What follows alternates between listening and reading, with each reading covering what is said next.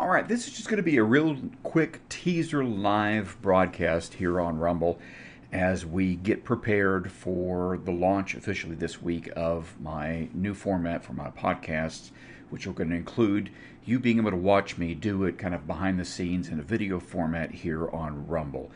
I cannot guarantee it'll be done every day of the week, but I am going to try to get into the habit of having them on a very regular basis, this being the first of those.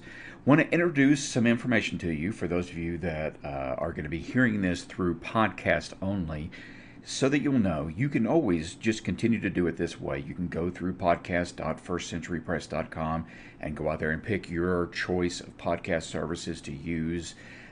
Or you can go in and watch through Rumble the live video version of that same podcast, like you're seeing here, or watch the rebroadcast of it that way as well. You have several options there.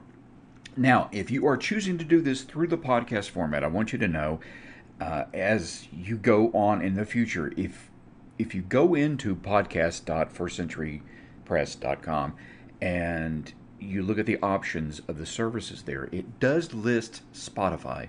However, the short version of it is roughly about 2 years ago, I had somebody who said, hey, your podcasts aren't showing up on Spotify anymore. Can't seem to find them. Went out there, looked on Spotify. Sure enough, I wasn't showing up. Contacted them. They indicated that they had changed their rules and regulations, that I need to resubmit an agreement to that process. But I needed to go through a whole new dashboard because all the podcast talent had been moved outside of the original area that the music talent was in. So I had to reset up a new account, go in through that whole process, resubmit verification of all of that, and they said it would be just a little while and it would go live. Didn't. A couple of weeks go by, still didn't. A month goes by, still didn't. Get back in contact with Spotify. They're saying everything should be fine. It'll be soon. And short version of it, here we are nearly 2 years later, and Spotify still claims that you can get the First Century Press podcast through their service, but I don't show up in their directory. And so I gave up on it. But it does still show it listed. But every other podcast service, including Apple's, the liberal Apple podcast system, has me out there. Everybody does except Spotify, even though Spotify claims that I'm there. So I say that real quick to just move on. Now, again, you can always just continue to listen to me in audio. You can come here on Rumble and watch it live, watch it on the rebroadcast if you want to. You can go into my website as well and access either the podcast version or the video version of these things as well that way. So I just said all that really quickly. Now, if you're watching this either live or in rebroadcast, you're going to notice some things on the screen. And this is very typical of many of the radio program videocasts that are out there nowadays. I mean, you see somebody, you listen to them on their radio program, or you can watch them live in kind of a studio environment. And that's what you've got going in here. You're going to see things that are similar to that type of format if you're watching the video version. You're going to notice up in the upper left-hand corner, you've got a "You're Listening To," and it shows my icon on there and a green halo that lights up as I speak. That is because I have this system hooked up through Discord, and I'm doing that so that I can very easily bring in a quote-unquote studio audience, but I can also bring in guest voices and co-hosts, and their names will show up there as well and will be highlighted as they join me from time to time on some of these podcasts, these broadcasts. You will also notice that over in the corner, you are seeing a Buy Me a Coffee banner. That is because I'm now using that as a form of optional financial support in this system. And I know it's, I don't take it lightly to invite people in to offer a one-time or a recurring contribution into this broadcasting system and to my account at large. I know that it's not a light thing to gather into. I fought against that for a very long time. And truthfully, after 2020 and the stages of everything that's going on, I just found that I could not continue to do this without getting some kind of contribution to help assist with the cause. and so that's where I am. But it's always going to be an optional thing. I mean, buy me a coffee.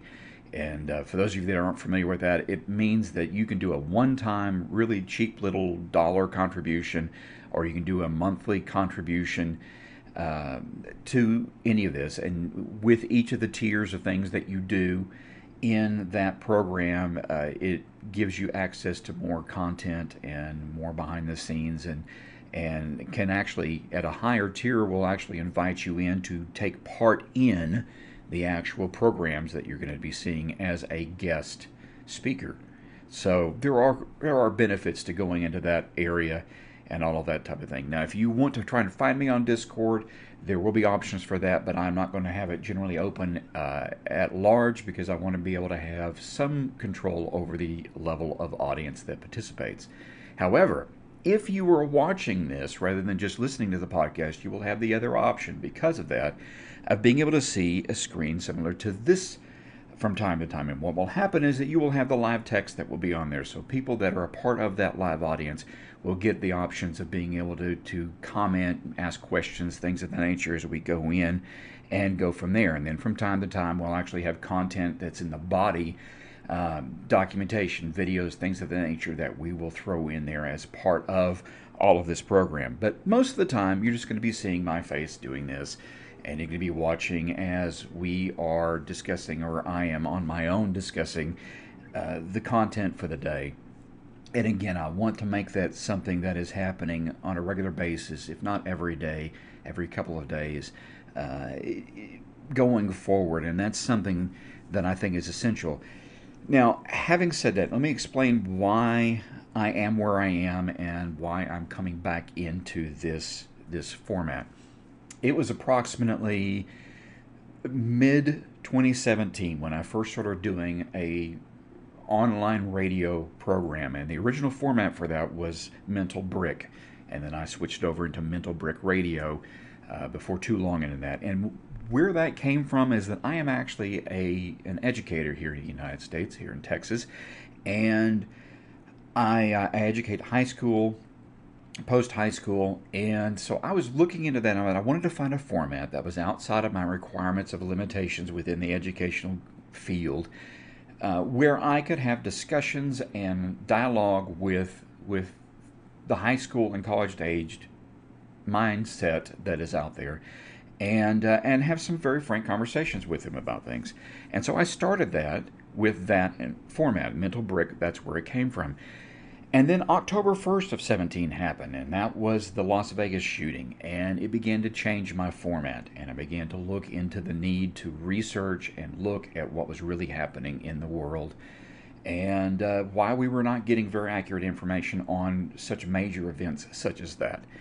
And so I changed my format there, and within the next couple of months, I had a body of other people that were helping me research and discuss and dig into the details of not just the Las Vegas shooting, but other current events items, political, non political, just in general. And it was at that point that I was introduced to, late November, early December, I was introduced to the materials that then became known as Q drops. When it first came out, it was called Q Clearance Anonymous. And then it switched over into QAnon, and then it just became known as Q drops and things of that nature. So I was there at the very beginning of this, within the first few days of those first drops coming out. And myself, as well as a team of other people that were researching and digging into Las Vegas and those other things, began to research and dig into the QAnon content. And for about 2 years, we were very solidly involved in all the Q drops, all the research, all the things, and then the things that went beyond the actual drops and into the theories that people began to throw in that weren't necessarily directly involved with QAnon.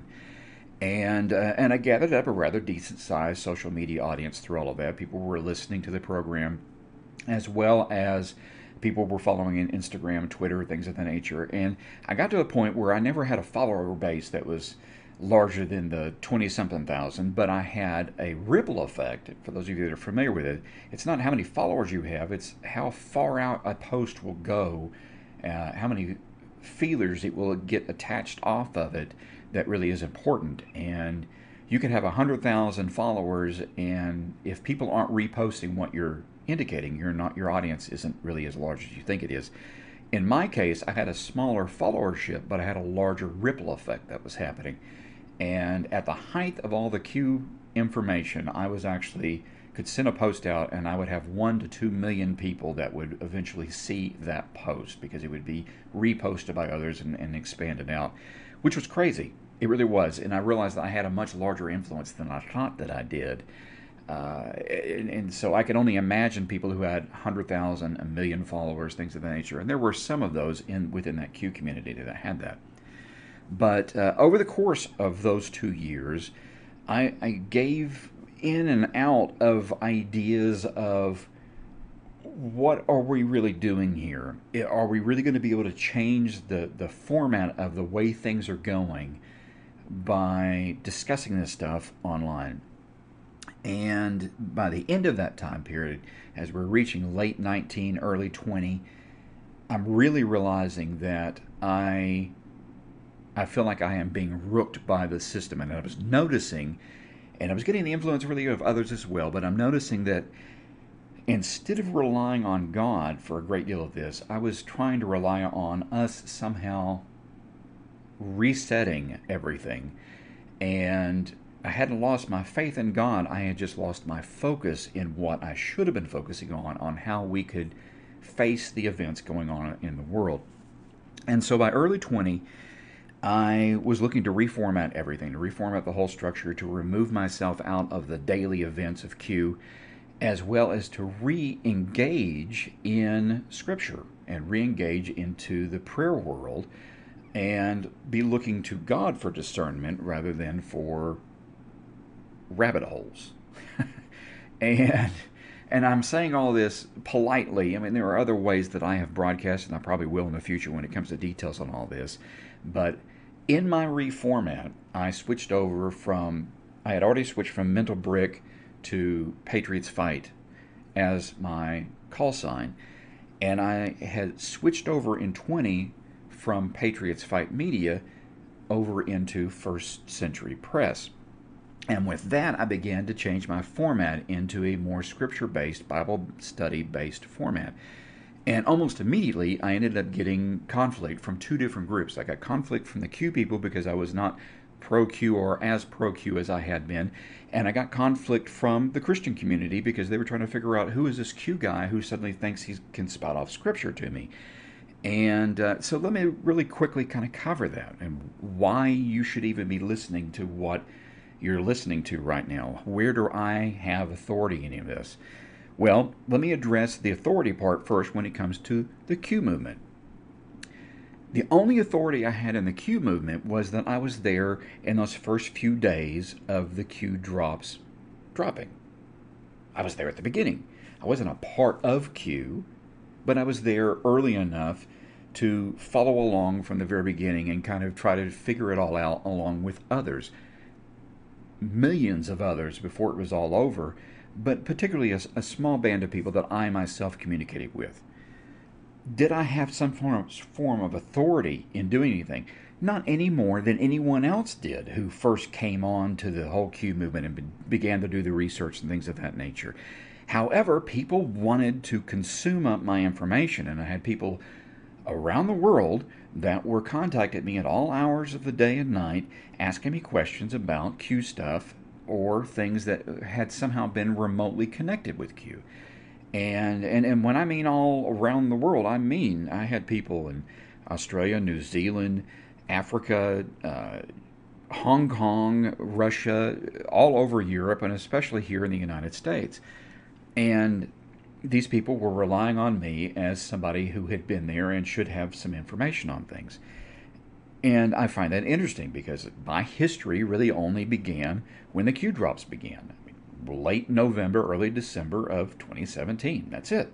There was no longer history for it than that.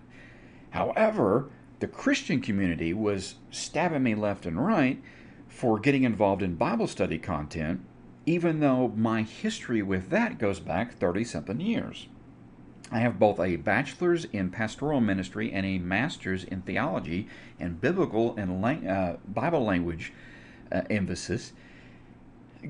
And then the 25 plus 30 years since then in ministry related work and personal research and things of that nature. And yet the Christian community was jumping all over me saying, where do I come off going out there and throwing Bible content out there? Well, I had over 3 decades of experience doing that. I only had a couple of years worth of experience working with the Q drops. But I was getting less feedback from the shills fighting the Q movement or fighting Trump or fighting MAGA than I did from the church community. And so I knew that my switch to First Century Press was essential. I knew then that it was important, that it was far more important than the stuff that I thought had been important through the Q movement. Because obviously there's an issue. There's a strong kickback issue going on in the church. And so First Century Press has become, over the last year plus, my format for going in and deeply researching and going back as early as I can, both in Scripture as well in Christian writings and non-Christian writings, and doing the research, spending all the kind of energy I used to spend going down rabbit holes, but now I'm going back into God's Word. And I do it now understanding that the church itself has been compromised. And here's my short version of that.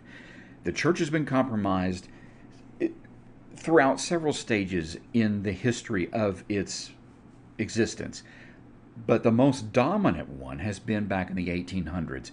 And it was during a time period when science was being rethought in the 1800s. The way we covered history was being reformatted in the 1800s. The way we did business in general, mathematics, education as a whole, all of it was being reworked.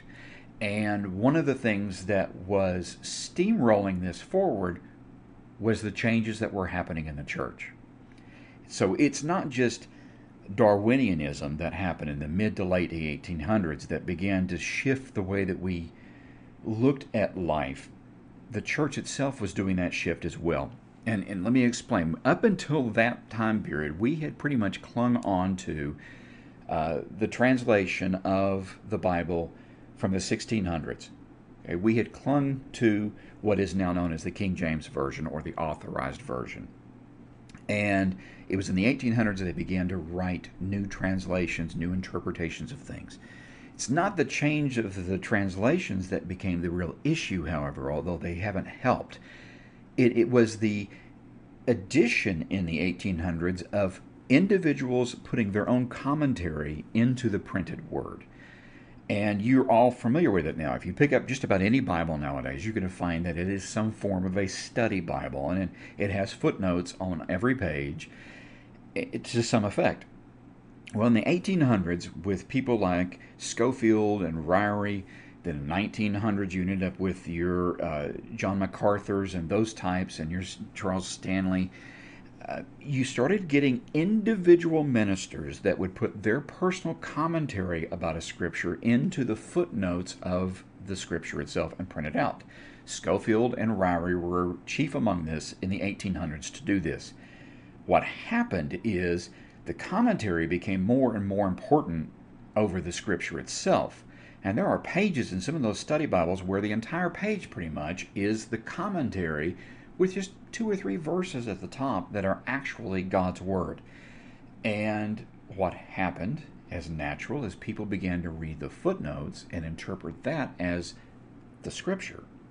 Now, this is not a new concept. This was something that was happening in the 1st and 2nd century as Judaism was developing. And for those that don't understand that whole history there, Judaism was still developing as a religion when Jesus walked this earth. And the century or so following his crucifixion and resurrection, Judaism was still developing. They were still writing out their content. They were still determining which books were going to be included in their Hebrew Bible and so forth. And they created these huge levels, entire huge libraries of commentaries. And they began to indoctrinate the people into believing that those library of commentaries on the Scripture were just as holy as the Scripture itself. And it became a part of the structure of what they call the Oral Torah and so forth. And what the rabbi would say became just as holy as the Scripture as well, and it developed. Judaism did that way back then. Christianity began to do that over its time frame as well, and particularly in the 1800s, they began to print that commentary in there, and before you knew it, a generation passes and people are assuming that that commentary is just as sacred as the words themselves in the Scripture. And you throw 150 to 200 years into that mix, and you're not going to find ministries out there, maybe 1%, that are willing to acknowledge that the things they believe in the church and the doctrine they've built into the faith over that time period has been heavily tainted by the commentary of individual men rather than by God's Word. And most of this I didn't get. I didn't realize, I didn't sense it in any of my life outside of the last year and a half or so. And that was a shock for me. I had grown up in the church, grown up in the Baptist church, in fact, and had gone on, went in, got a bachelor's degree in theology, got a master's degree in theology, biblical languages, all of that. I spent all these years either teaching Sunday school, being in the Sunday school, being behind the pulpit, or being in front of the pulpit, and I'd been through all of those formats. And in none of this time did I have any reason for anyone to bring into question my understanding of certain concepts until COVID hit last year. And I'm suddenly finding myself full-time at home. And I get an opportunity, the Lord presented an opportunity for me to sit down uninterrupted and get back into the Word. And when I wasn't in the Scripture itself, I was in commentary as well that was reflecting on that. And I found that if I got myself away from the 21st century commentary into the 20th, it began to be clearer. And it began to make more sense and become closer in tune with the Scripture. Then I began to dig in deeper and find that when I was reading early church historian works from 3rd, 4th, 5th century, it made me want to pull away from the 20th century theologians as well, or at least most of the 20th century. And I began to backstep and go earlier and earlier into what we consider modern interpretation, modern commentary. And I found that it was in the 1800s that all those switches began to happen. We're switching over into our belief system in a cosmic realm. We're switching over into a biological evolution kind of conversation. We're switching the way that we cover our history and how our accuracy of things is, and we're beginning to question, what do we really know about our founding fathers? And all that began to happen in the 1800s. And all of that also was happening within the church. And so I had to remove myself from early 20th century, late 19th century commentary and go, wow, this is back when people were still debating really relevant issues, not just within the world at large, but within the Scripture itself. And that was when I discovered concepts such as, wow, there really was no strong discussion about a rapture of the church in the last days until the 1800s. There really was no serious discussion about the shape of the world or the size of the universe or the age of creation until the 1800s. Wow, there really was no questioning of our morality and our general structure and the way that we should accomplish our existence in this world until the 1800s. And so I noticed that there was a machine that was at play in that time period that was beginning to manipulate all of it. And the church was not only being manipulated as well, but they were on the forefront of helping create that manipulation. So the church was sacrificed at that day and age. And the church that we're built off of today is far removed from the church that existed just a few hundred years ago, let alone 2,000 years ago. So I say all that as an introduction to where First Century Press comes from. It comes from this idea of trying to go back as early into the Scripture and as straight from the Scripture as possible, as early in the translations. And as far as that is concerned, I still have gone back into the King James because when I put it up next to my Greek text, I still find that King James is a closer translation of the Greek text than these so-called modern editions are. Not to mention the commentary and the additional things that have been added. There's commentary being thrown into the interpretation and translation itself in these newer versions. They change the words, they change the pronouns, they change the structure of things in order to create commentary in the verses themselves.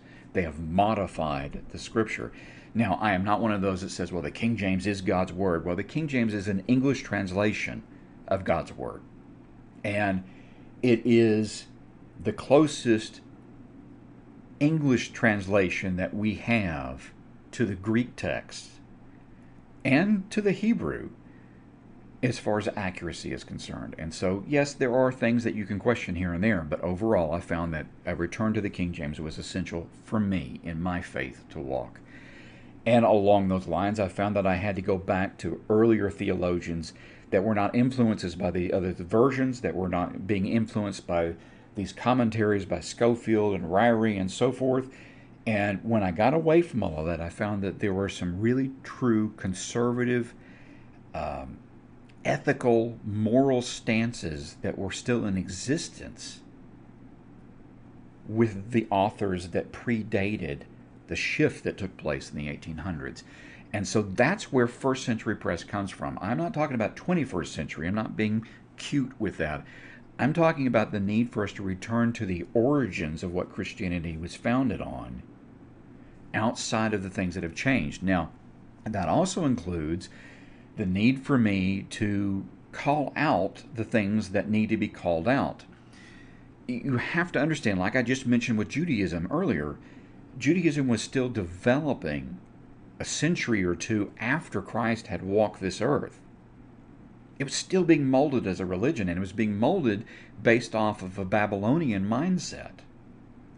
And it was also being taken up into Rome and was influencing the Roman version of this new sect called Christianity. And what you ended up with was Romanized Judaism, which then became called Catholicism. And that's around the 3rd century, 4th century or so, is when Roman Catholicism began to officially be molded into everything. And so the church became a Romanized Judaism. And I've got longer videos that cover that kind of thing than what I'm going to cover here, and so I'm not going to try to do that here. But that was the initiation of that.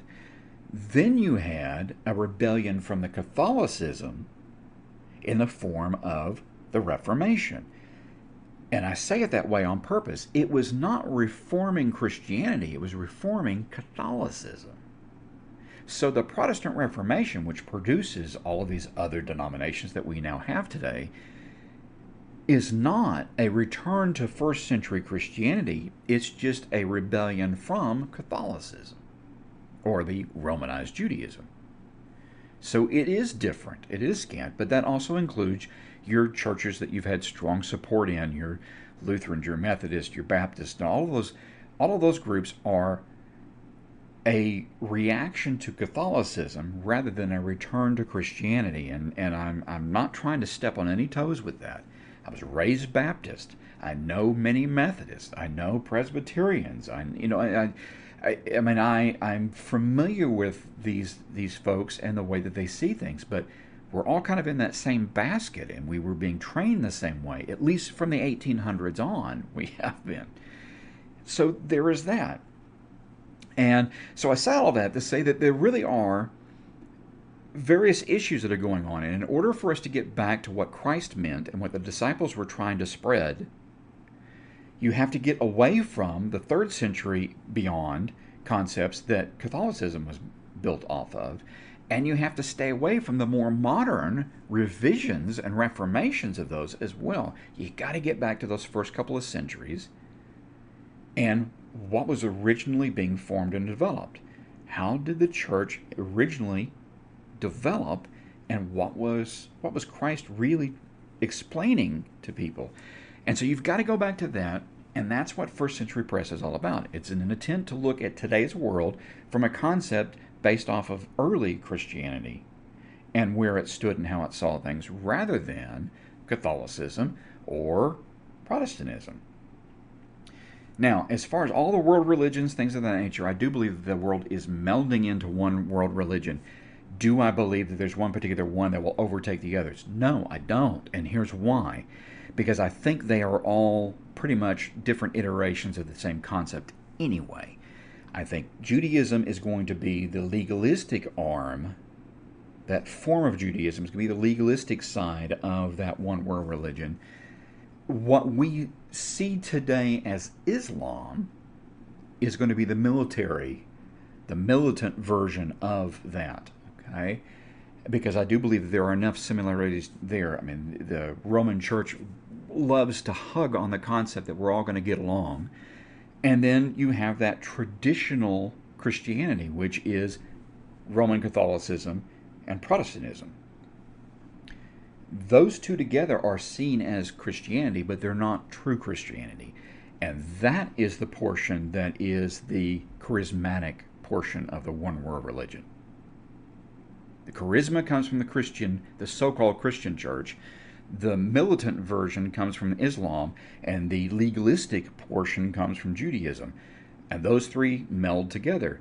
And you go, well, what about all the other religions in the world? Well, the others will succumb to that because they like the idea of the unity of all of it. They will all bleed into it because they will find pieces of one of those three aspects that they will want to cling to. And that's how it all works, which leaves a remnant of people that are truly seeing God's word from the perspective that the disciples saw it. It's a remnant of people that will still be a part of that. And this is a part of what I discovered within the last year and a half or so, is that when you delve back into the church, and into the true church, and you delve back into the scripture itself, not the commentaries, you begin to realize that there are certain things that do not exist in Scripture. There is not a strong indication of the church being pulled up during the darkest days so that they are spared the worst of the tribulation. In fact, there's more of an indication that the church needs to be here. The true church needs to be here in order to give the people any kind of guidance and assistance in fighting against the darkness that will take over. So picture it this way. Imagine removing, why in the world would the Lord set it up so that the church, all the morality is removed from earth, leaving all immorality here to try and figure it out? God wouldn't do that. He's always sent a judge. He's always sent a prophet. He's always sent someone to try and guide and direct and redirect folks. Doesn't mean they're going to follow, but he always leaves someone there as a messenger, as somebody to remind people of where they should be focusing. That's the church. But we're talking about the true church, not the church as a whole that we think of today. We're talking about the people who are truly devoted, the people who really are still in that first century Christianity. It's going to be a small group. It's not going to be a large group of people. And so these are all realities that have hit me within the last year and a half or so, that it shames me to realize that it's taken that long for it to do so. I'm 51 years old. I've gone to church most of my life. I've got 2 ministry degrees. I've spent a lifetime either teaching Bible study or contributing to Bible study, doing things of that nature, and in missions and things of that nature, and I didn't see it. I didn't see it because I wasn't being shown it, but I didn't see it also because I wasn't looking hard enough. And I was willing to accept and trust what these other people were telling me instead of looking at God's Word and asking God, what do you want me to get from this Word? And that's where I am now, and that's why First Century Press is where it is. That's why the format has become what it has. Now, I'm returning to the live format, and I'm doing this with the video on Rumble or just the audio on the podcast. And I'm going to try to do it on a consistent basis now because I realize that there's been a gap here. I realize that over the last few months especially, you've been looking at the events, you look at the headlines, you look at the things that are happening out there, and you notice that I'm not mentioning a particular administration politically either in this. We're talking about, we've been looking at this for a while now, but you see all this stuff and you ask yourself, where is the salvation in this? Where is the fix for these things? How are we going to get through all of this? And I've got, you've got people just like I do that are telling you, well, this is going to happen and this is going to solve this, or this group is going to show up and this is going to happen, or this person needs to be reinstated into this and this will. No, there is no earthly savior. There is no earthly salvation that's going to happen. There is no recall of where everything is going and a reset of where everything is going. We are not reversing from this, folks. We're not going to reverse from this. This is where it is, and it's going to just continue forward in this. Now, that doesn't mean there aren't going to be remnants of moments and hopes and individual success stories and things. That's not what I'm talking about. But I mean, the world as a whole is not going to recover from the direction that it's going in. And I ran into somebody a couple of months ago in a parking lot, actually, who noticed that I had a scripture on my shirt and was asking me some questions. And he was asking, he said, do you think that we're living in the end times? And I had to say, yes, I do believe that we are. And, and the last couple of years, I've said that to people and I've said it to myself. And it always reminds me of, throughout the rest of my life, looking back and hearing people make comments like that, and I've even made comments like that, and I would give specific reasons why I thought that we were living in those end times, and then those times came and went. And so even today, when I say I believe that we're living in the end times, I think that we're right there, we're at the cusp of all this. Even when I say it now, I know that there are people that go, yeah, we've heard that before. We've heard that not just within my lifetime, but we heard it my parents, my grandparents, my great-grandparents, or back in history books, and we've heard that throughout history. And it's true, we have. And every generation looks at their generation and says that it can't get any worse than this. And I understand that. But I think that we've been given a glimpse of it now because of what the events of the last year.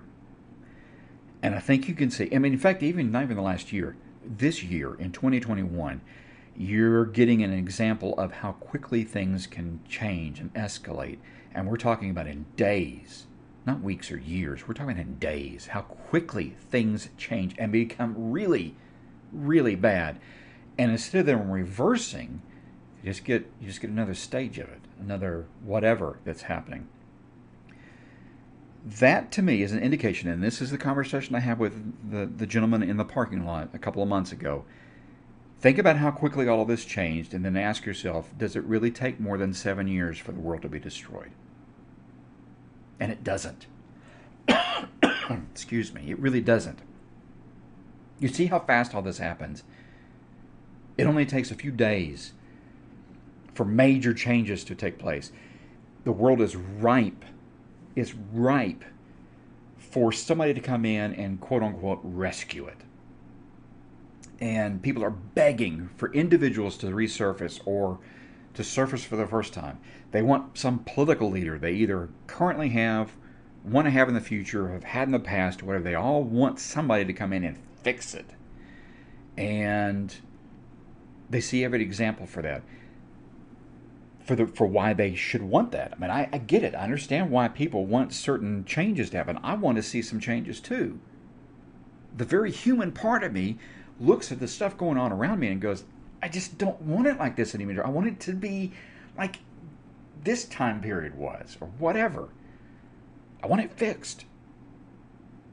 But even though I want that, I know that it's not going to happen. It's not going to happen under a human leadership. It's not going to happen under us. We are not going to make that change. We're not talking about somebody making a change by recycling or whatever. I'm talking about how we, human beings, are not going to fix the direction that we're going in. Because the direction we're going in isn't really even being controlled by human beings. There is a darkness, there is a spiritual realm that is in motion through all of this, and it's scriptural. There are people being used as pawns in that process, but it is not a human process that's taking place. This is spiritual. And humans are not going to fix a spiritual battle. We know where this is going. You just don't like to hear it. And you want to tell yourself that it's another generation's that's going to experience it. It's like, oh, times are bad, but it's not. This isn't it. This isn't the end. Uh, my great grandchildren will face something like this, or whatever. They don't even want to pin it on family in the future. They just say it's not going to happen yet. And this guy in the parking lot wanted to believe the same thing.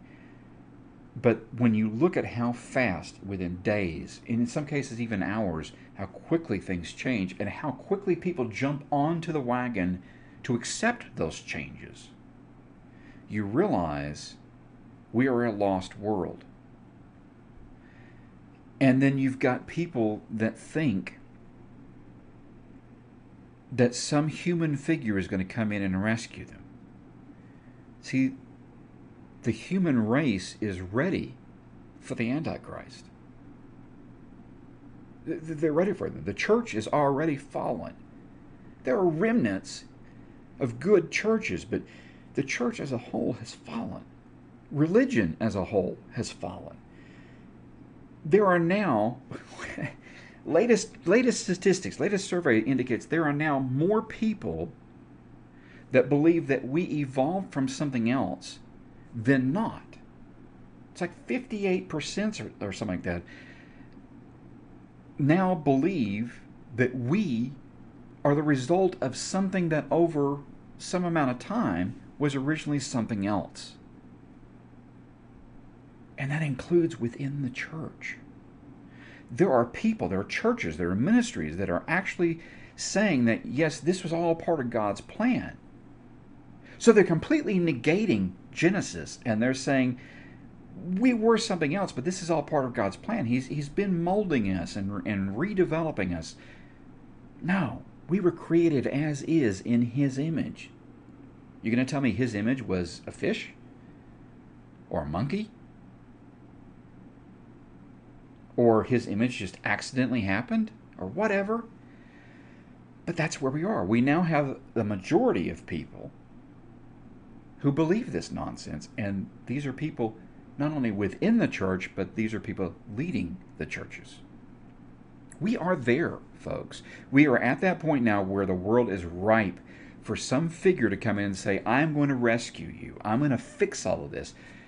And they're going to welcome in that Antichrist. And the church is going to welcome them in with open arms and banners and huge parades. And Hillsong's going to write the theme. Or whoever. We're there. I do believe that the tribulation and the end times that we think of, the revelation time period of 7 years, is going to be a literal 7 years. But I do not believe that the church is going to be rescued from it. I think the church is going to be here through it. And the church is going to have to face the tribulations, and they're going to have to come to their decisions. I mean, you can't be martyred if you're not facing up against the deepest challenges. Doesn't make any sense. I mean, either you believe that the church is rescued from it and doesn't have to face it, or the church has to face the possibilities of being martyred, which is in Revelation. But the idea that the church disappears isn't. Now, people will make all kinds of references that, well, you don't hear reference to the church after a certain period so therefore the church isn't there. Maybe you're not hearing references directly to the word church because the church as we know it won't exist. But the church is us. Is the people. It's not buildings. More on that later. All of this being said, we are there. We are ripe. And I know that it's just my opinion on all this. And I'm not asking anybody to just drop everything they believe and just abandon that and go with me, because I'm working through this as well. That the Holy Spirit is showing me things, but the Spirit's only going to show me what I'm willing to see. That is why I'm returning to all of this. That's why I'm going to get more active. And that's why you're going to start hearing political conversations coming from me as well. And yet you're not going to like some of it, because I'm going to be pointing out figures on all sides of the aisle. On all sides of the aisle. There are people with blood on their hands on both parties with the things that have gone on recently.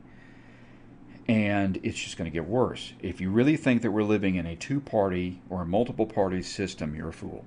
We really aren't. We're living under the illusion of having those choices. But we really don't have them. Not really. It sounds good. It makes us feel good. But it's not real. Just like we hear from the church wants to tell us that we're going to get rich, we're going to be successful, that we're going to be loved, that this life is going to run smoother, and that when it gets really bad, we're just going to be yanked up from it and we won't have to face it. That's what we're told today. And we've been told that since the late 1800s, and it's just accelerated with the use of the internet now, to where just about every church wants to tell you that, best times are ahead, and when it really does get bad, you won't be here. And yet I find nothing in Scripture that actually clearly indicates that. And so I do believe that we've got the roughest times ahead of us, roughest of any period in human history.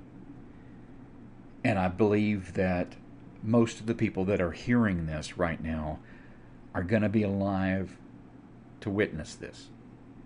I do believe that. And I think it's very close. I do. I think it's very close. And so here I am doing this program, and I can't guarantee that you're going to agree with me. I can't guarantee that I won't change my mind on a few things here and there as well, because the Lord may show me something different. But I'm up for the battle. I'm up for the opposition that I know is going to be there, and I'll answer whatever questions I can answer moving forward with all of that.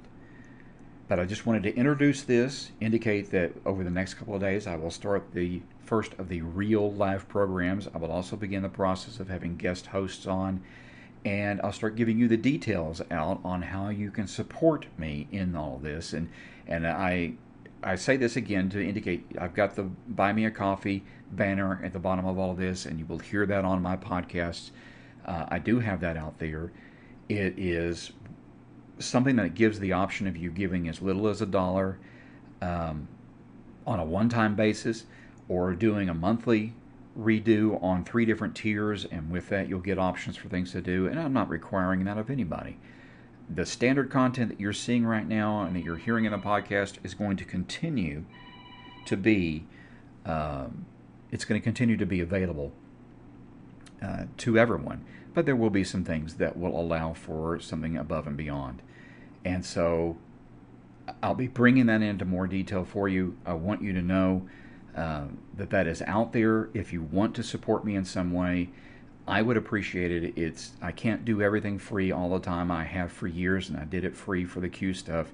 And it doesn't make me proud to do it with asking for something in an addition when I'm doing it for the Lord. That doesn't make me feel better. But the world being what it is and times being what they are, I do need some assistance in making sure that I can be on it on a regular basis, that I can get other people involved, and that I can provide content that has merit behind it, that is scriptural as well as moral, just in general. So I said all that. I'm going to sign off. Love y'all. Hope that you take all of this in a positive manner. Please spread this information to others. Rumble.com/firstcenturypress, podcast.firstcenturypress.com. My Instagram is First Century Press as well, and so forth. Spread this information to people. Let them know what's going on, and help me build this up so that we can get a better audience going forward with all this. I love you, and I'm praying for you.